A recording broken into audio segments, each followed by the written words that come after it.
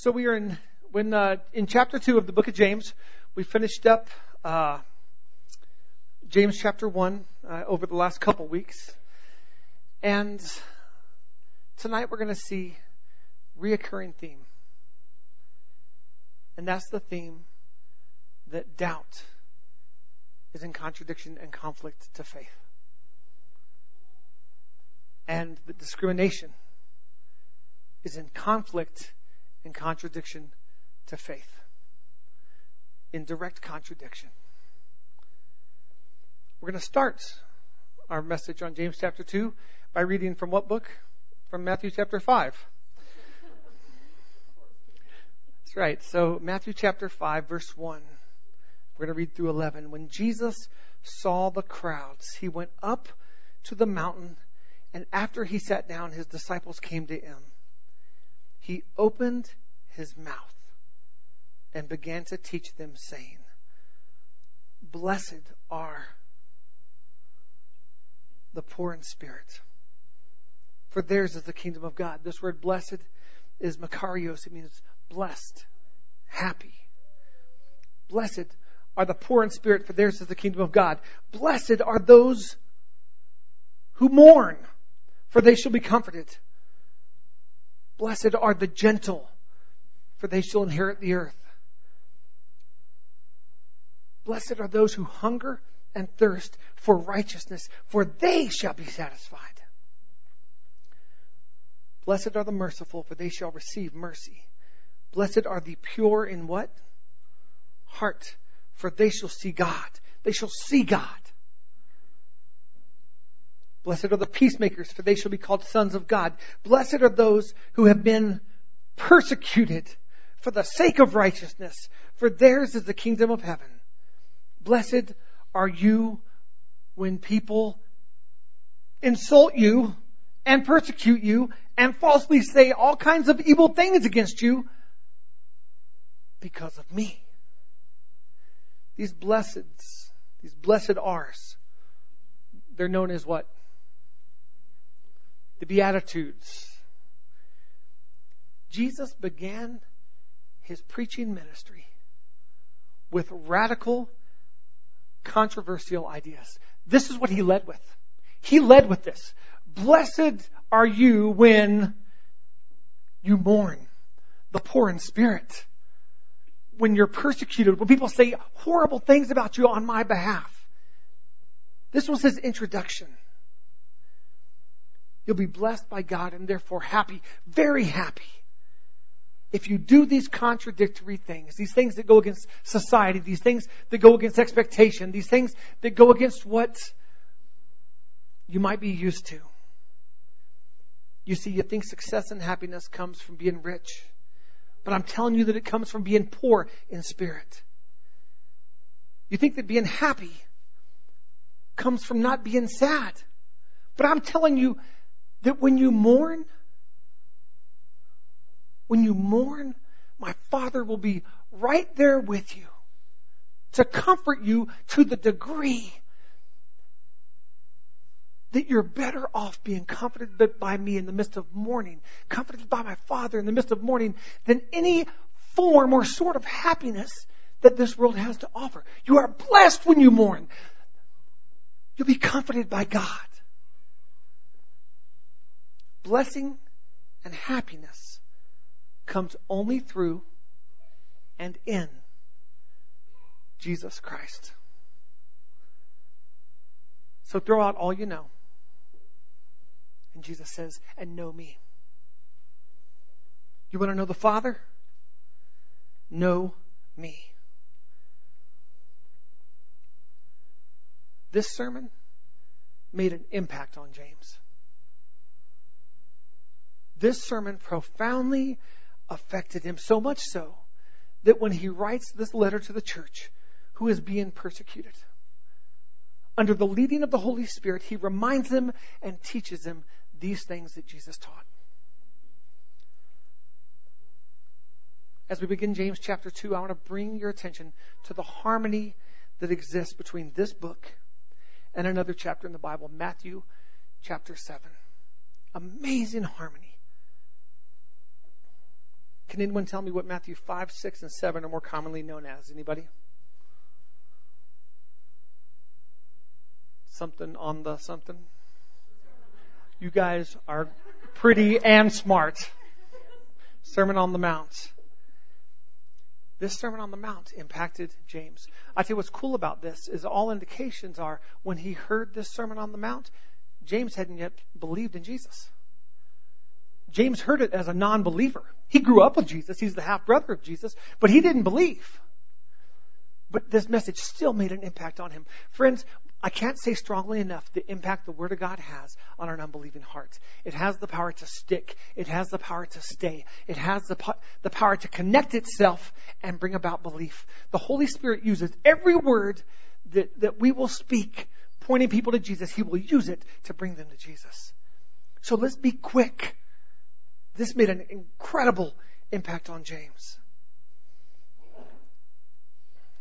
As we study James 2 together, an additional source of insight into James' thinking is found in comparison with the Lord's Sermon on the Mount, especially what's contained in Matthew chapter 7. So James chapter 2 begins with instruction, warning, and correction against judging. Against judging.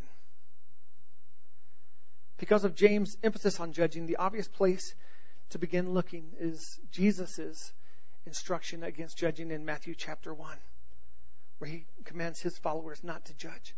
But the similarities don't stop there. So I'm going to kind of highlight some changes, but here's what I want us to do. Next week, Tyron's going to be here. We have 2 weeks to study this. We have 2 weeks to study, to get 2 Bibles, or to get a parallel Bible, or to just open 2 windows on our computer. One with Matthew chapter 7, one with James chapter 2. And I want us to study these things because the parallels between these 2 passages is amazing. Matthew 7, verses 1 and 2. Jesus says, don't practice or allow judging. James chapter 2, verse 1. Don't practice or allow judgmental favoritism. Matthew 7, 3 through 5. An illustration of removing one's own faults so that one can help remove others' faults. James 2, 2 through 4. The illustration of removing one's own partiality so that that person can instruct others. Matthew 7, verse 6. Warning not to despise what is sacred in favor of dogs or pigs that will harm you. James chapter 2, verses 5 through 7. Warning not to despise brothers who are poor, yet rich in faith, in favor of others who harm you. Matthew chapter 7, verse 11. The encouragement to ask and believe. That's the passage that says, ask and it shall be given unto you. Seek and you shall find. Knock on the door shall be opened unto you. So James doesn't have a parallel in James chapter 2 because James already covered this in James chapter 1. So in Matthew 7, verses 7 and 11, there's the encouragement, ask, seek, knock.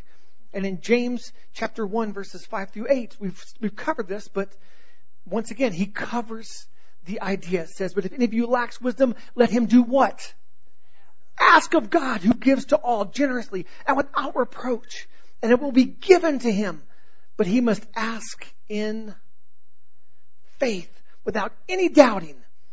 For the one who doubts is like the surf of the sea, driven and tossed by the wind. For that man ought not to expect that he will receive anything from the Lord, being a double-minded man, unstable in all his ways. So back to the comparisons. Matthew chapter 7, verse 12.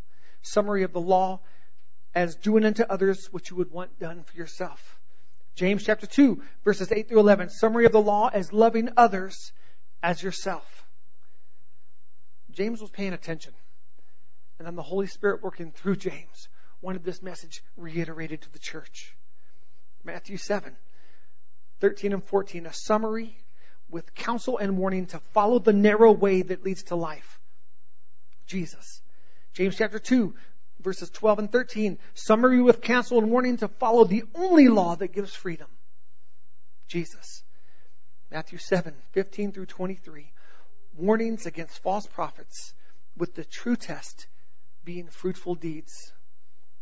James 2, 14 through 19. Warning against dead faith with the true test being faithful deeds. Matthew 7, 24 through 27. A parable to illustrate putting Christ's words into practice.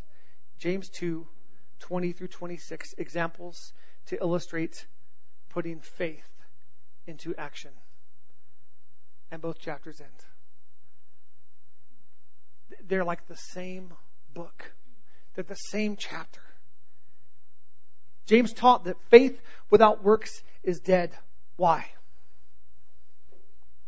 Because Jesus taught that faith without fruit and fruitful works is fruitless and dead. Here's what Jesus said about it in verses 19 and 20 that I referenced. Every tree that does not bear fruit is cut down and thrown into the fire. So then you will know them by their fruits. Friends, it wasn't James who was the radical one. It wasn't Paul who was the radical one. It wasn't Peter who was the radical one. The radical one is Jesus Christ. And if you're in the Paul camp, guess what? You're in the Jesus camp. If you're in the James camp, guess what? You're in the Jesus camp. Because they were in the Jesus camp. Jesus was first radical. He initiated this radical thought. We see his introduction at the Sermon on the Mount. Radical thinking. What you think will bring you happiness, throw it out the window. You are blessed and happy when... Which, by the way, I'm pretty certain the Beatitudes are rarely taught in seeker-sensitive churches because it goes totally contrary to church growth. Totally contrary. Don't tell me that I'm going to suffer. Don't tell me I'm better off when I'm mourning. Don't tell me I'm better off when I'm poor in spirit. Don't tell me I'm better off when people are saying and doing horrible things about me. I don't want to come back to church if I hear that. Jesus led with this. Why? Because there's got to come a point when we open our minds to Him and His ways and we say, okay, I want to see it as you see it. I want to see it as your Father has conveyed to you what His heart is. When it comes to faith, when it comes to belief, we don't have to have it all figured out. We don't even have to understand it all, guys. We just have to do. We just have to obey. And belief without obeying is non-existent. It's non-existent. Belief without action is non-existent. Belief leads to action. Belief leads to a radical surrender of your life in favor of receiving the fullness of what He has. That is radical, and it requires action. See, you can't hold on to Jesus Christ and still hold on to everything the world has to offer. And that's what He is driving home as He's starting this off. His introduction to ministry is, you got to let go and grab a hold of me. Let go of your old way of thinking and let me renew your mind. Let go of your old way of feeling and operating and trust me and receive my heart. So over the next 2 weeks, please study this with me. James chapter 2 and Matthew chapter 7. I'm not going to preach that parallel again. But I want us to get it. Anytime God cares enough about a passage of Scripture to duplicate it, theme by theme by theme by theme for the entire chapter, that's probably stuff that we should grab a hold of, don't you think? So now that we've seen James's inspiration, let's go to James chapter 2. Verse 1, my brethren, do not hold your faith in our glorious Lord Jesus Christ with an attitude of personal favoritism. Favoritism and discrimination contradicts faith. We can't hold faith in our glorious Lord Jesus Christ with an attitude of personal favoritism. Verse 2, for a man comes into your assembly with a gold ring and dressed in fine clothes. And there also comes in a poor man in dirty clothes, and you pay special attention to the one who's wearing the fine clothes and say, you sit here in a good place. And you say to the poor man, you stand way back over there, or sit down by my footstool. Have you not made distinctions among yourselves and become judges with evil motives? Listen, my beloved brethren. But by the way, I love the fact that he's just constantly saying, my beloved brethren. Man, he's trying to communicate a hard topic with such affection. Man, I love you. I love you. Hear me. I love you. Hear me. I mean, when we read this passage and we see the redundancy in that, it's awesome. Listen, my beloved brethren. Did not God choose the poor of this world to be rich in faith and heirs of the kingdom which He promised to those who love Him? Where did He hear that from? But you have dishonored the poor man. Is it not the rich one who oppresses you and personally drag you into court? Do they not blaspheme the fair name by which you have been called? If, however, you are fulfilling the royal law, according to Scripture, you shall love your neighbor as yourself, you are doing well. But if you show partiality, you are committing sin and are convicted by the law as transgressors. To drive this point of discrimination home, let's just look at two more other scriptures that use this exact same word, that address that theme. Romans 2, 9 through 11. There will be tribulation and distress for every soul of man who does evil, of the Jew first and also of the Greek. But glory and honor and peace to everyone who does good, to the Jew first and also to the Greek. For there is no partiality with God. Ephesians 6, 9. And masters, do the same things to them, their servants, and give up threatening, knowing that both their master and yours is in heaven, and there is no partiality with Him. I wholeheartedly believe that one of the reasons that God has blessed Impact Rock the way that He has is because we don't allow this type of discrimination in our church. Creating an atmosphere of belonging, it is now and it always has been part of our DNA. No matter who you are, you belong. And I believe that we reek of that. I believe that just flows from us. And there's blessing in that. But friends, let's not be mistaken and think because it doesn't take place in this church that it doesn't take place in His body in other places. And it's foul to the Lord. Doubt and discrimination contradict faith. Faith is more than just believing. Faith is more than just believing. Faith is doing. Doubt keeps us from faith. Faith is doing. Doubt keeps us from faith. Doubt keeps us from doing. We read it earlier. I'll read it again. James 1, 5 through 8. But if any of you lacks wisdom, let him ask of God, who gives to all generously and without reproach, and it will be given to him. But he must ask in faith without any doubting. That word doubting, we're going to come to that in a second. It's a very interesting word. For the one who doubts is like the sea, the surf of the sea, driven and tossed by the wind. For that man ought not to expect that he will receive anything from the Lord, being a double-minded man, unstable in all his ways. So that word doubting is diakrino. And listen to the definition. This is the definition of doubting. This is the Greek translation of this word diakrino. To separate, to make a distinction, discriminate, to prefer. To learn by discrimination, to try, decide.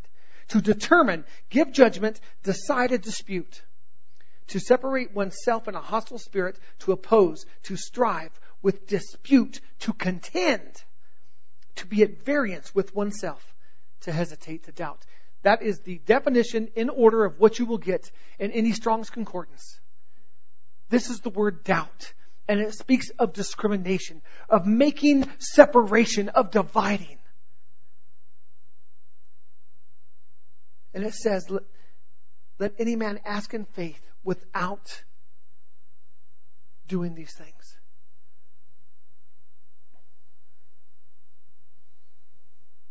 The person who doubts discriminates. Period. The person who doubts discriminates. When we doubt, we discriminate.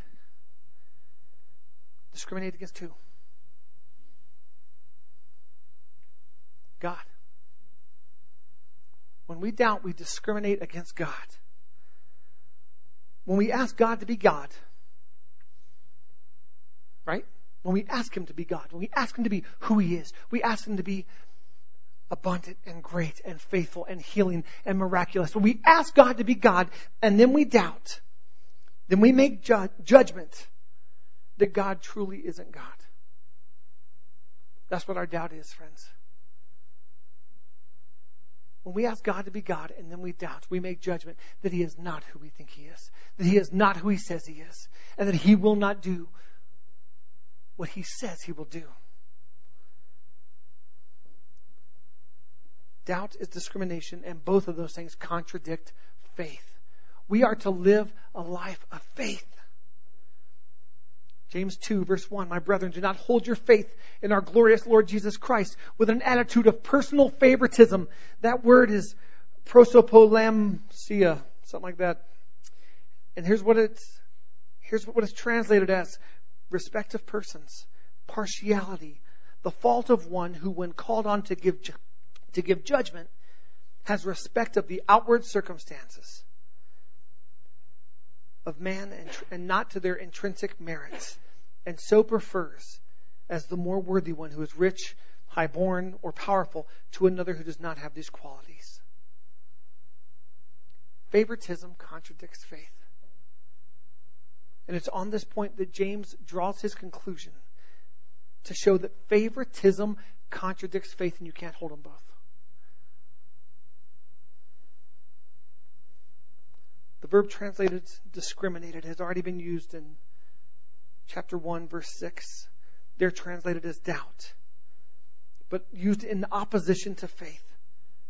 So once again, I just want to point out some parallel language, both in the book of James, 1 chapter 1, 1 chapter 2.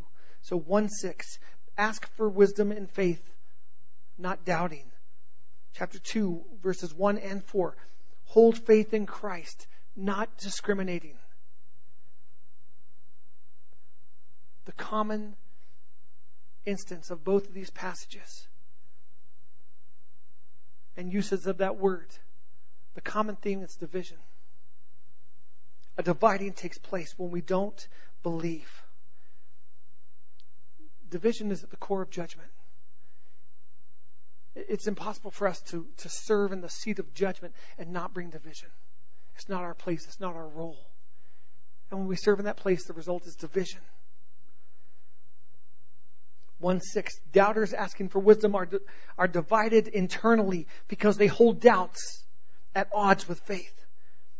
Chapter 2, 1 and 4, Christians who practice favoritism are divided relationally because they hold materialistic values at odds with faith. 1:6, doubters are discriminating or making a judgment whether God will or will not give what is needed.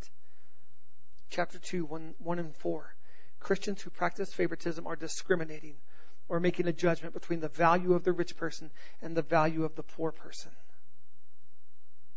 The correction that James gives to both of them is be single-minded, not double-minded. Have faith. Put your trust in the glorious one, Jesus Christ. Be in agreement with Him. Godly living. Southern came out there. Godly living. It's a primary focus in the book of James. This book gives us practical, vital, common sense, wisdom and instruction about living and growing in godliness. It'd be real easy just to read past this and go, no, we're good. That's good. That's awesome that it's in there, but that's not me. Friends, it is us.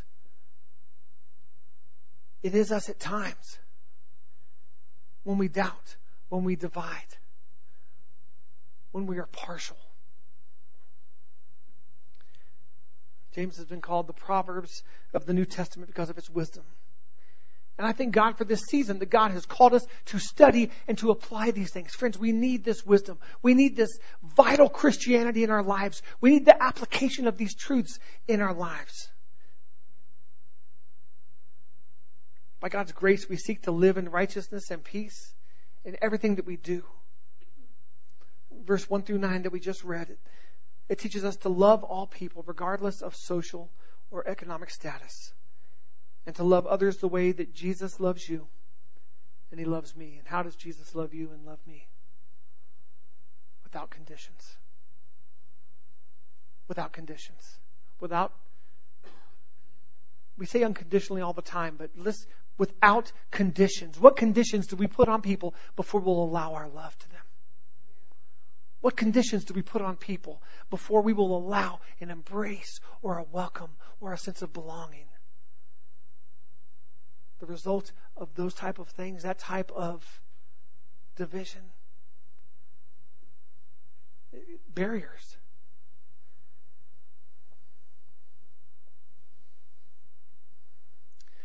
I mean, can I really bring it into your kitchen for a second? Can I really bring it home? You might be sitting there saying, Mark, I truly don't think that I show partiality. I truly don't think that I show discrimination. No? Do you give yourself that preferred seat? Now, I'm not talking about this seat. I'm not talking about this. This is not the preferred seat I'm talking about. Do you give yourself the preferred seat in a lot of different areas?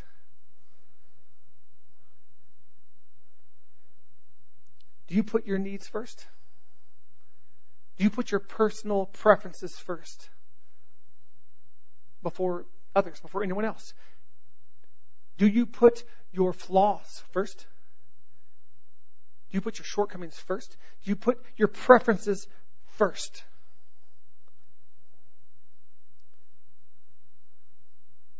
That's called partiality.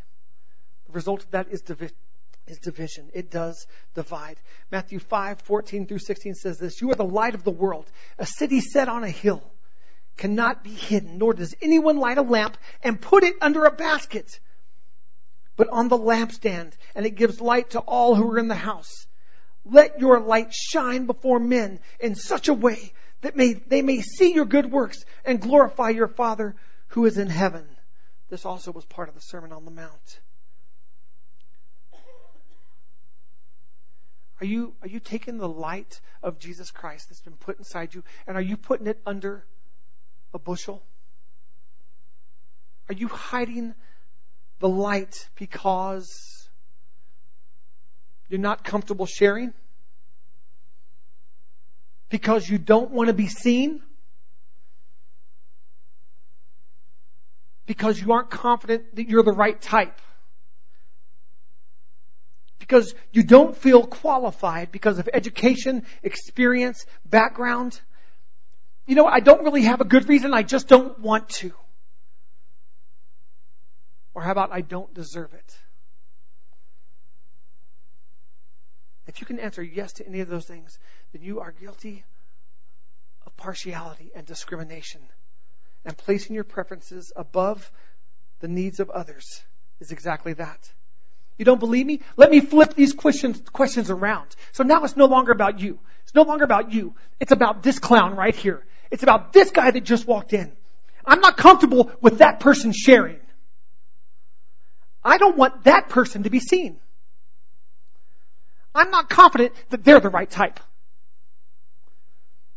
I don't feel like they're qualified because of their education or their experience or their background. I don't really have a good reason. I just don't want them. They just don't deserve to. Where's the difference? One sounds really mean and harsh, and I was a little louder, in all honesty. I was much more aggressive in that. But see, we make excuses when we apply these questions to ourselves and our reason of hiding the light.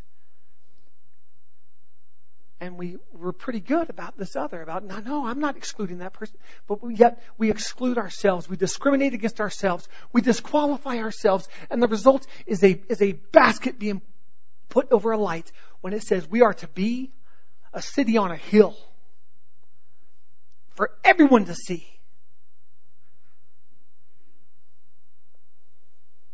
The things I listed, it's ugly, but it's plain and it's simple and it's discrimination. And the Word of God warns us against it. I told you I was going to take it to your kitchen. So you don't tell racial jokes. That's great. That's very moral of you. But there are other forms of discrimination. By the way, we shouldn't be telling racial jokes. We shouldn't be discriminated. We shouldn't be ruling people out because of how they look or how they sound or because of their experience or any of these things. But it's not acceptable for us to do it to ourselves as well. What I just listed, what I just named, I believe it's the biggest form of discrimination in the church today. And we don't think it's discrimination because it's us we're talking about. We write it off as being our freedoms. Remember I said we can't hold on to the world and hold on to Jesus? We can't do both. He says, I've got some radical things. I'm going to go and throw them out there because to follow me, there's got to be a radical surrender. And part of that includes our freedoms, guys. We have got to accept that. Part of that is relinquishing freedoms that we have. The freedom to sit there quiet and not let His light shine. No. You don't have that freedom anymore. If you've got the light of Jesus Christ within you, you don't have that freedom anymore. You gave it to Him when you received His grace and His forgiveness and His life.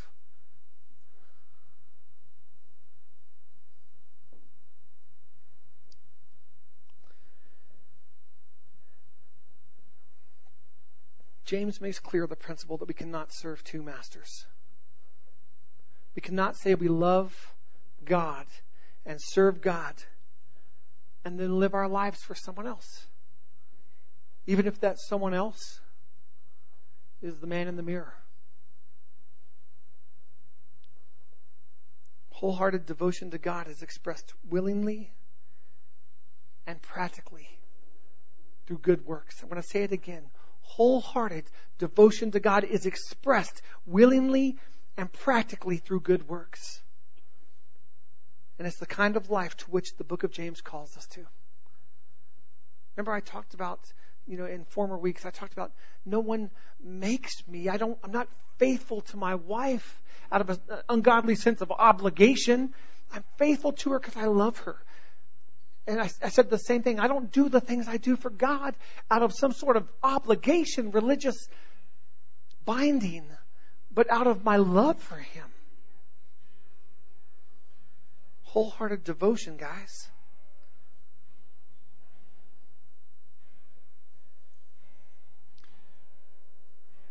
I say it all the time.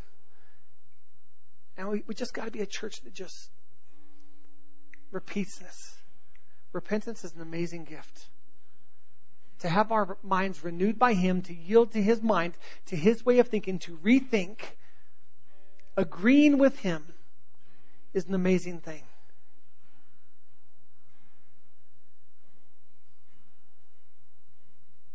I'm asking us as a church right now to just take a moment where we are to rededicate our devotion to Him.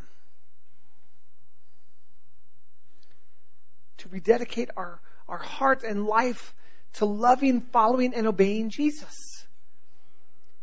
And to just absolutely kick to the curb the idea of it being this obligation. It's done out of love. Out of the overflow of our love for Him.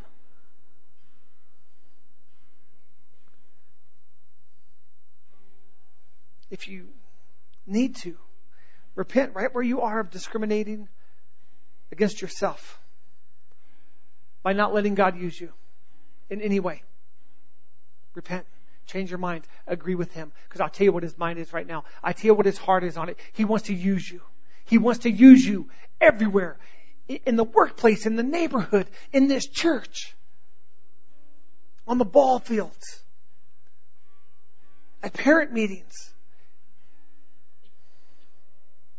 In the lunchroom. He wants to use us. That's His heart. If applicable, repent of discriminating against God. Through doubt. Through not believing that He is who He says He is. By not believing that He will do what He says He will do. Ask and it shall be given unto you. Seek and you shall find. Knock and the door will be opened unto you. That word ask is a repetitive verb. Ask and keep asking. Seek and keep seeking. Knock and keep knocking. And I heard it phrased this way by Graham Cook, and it was wonderful. If you're asking things of God and you're not hearing anything from Him, maybe He doesn't like the question. Maybe you need to keep asking, but just rephrase your question. Maybe you're asking the wrong question. So I like that, because it's not me being this annoying little bratty kid. Are we there yet? No. Are we there yet? No. Are we there yet? No. Will we be there in 5 minutes? No. But I like that better. Will we be there in 5 hours? No. Somewhere between. How long will it take us to get there? Well, if we drive straight through, I don't know, about 2.5 hours. But there's a cool couple stops along the way. And so if we stop, it'll probably be 3.5, 4 hours. But I don't think we want to miss the things that are along the way. What do you think? Yeah, I want to stop. I want to stop along the way. Let's take it all in. If we're asking questions and we're not hearing from God, if we're seeking and we're not finding, if we're knocking and it hadn't been opened, let's adjust our question. Let's adjust our asking. Let's adjust the things we're doing so that we have His mind on it and say, Lord, maybe I'm asking from a mindset that serves me, or maybe it's from one of doubt. Lord, renew my mind. Lord, fill my heart once again with You. I've preached on that repetitively. And then when that happens, ask again. This time with a full heart. This time with a renewed mind. So if you've discriminated or doubted against God, just where you are, it doesn't have to be this emotional thing. Or by all means, man, bawl your eyes out. You got the freedom for both. And everywhere in between. But if that repentance, if that change of mind is needed, agree with Him and see it the way He sees it. You dedicate your heart and life to letting His light shine through you. Starting with being so bright in this place right here. This is a safe place to be bright. This is a safe place to throw off the basket. This is a safe place to stretch your legs and to test the gifts. To put them to practice. So that your faith can be built. So when we leave this place, we have a little bit more boldness to walk in that. Guys, I promise you, if we will do this, it'll change lives. It'll set people free. And a pretty cool benefit is if we'll start doing it in this place, we're all the ones that get the benefit from this willingness to let the Lord shine through us. Let's pray.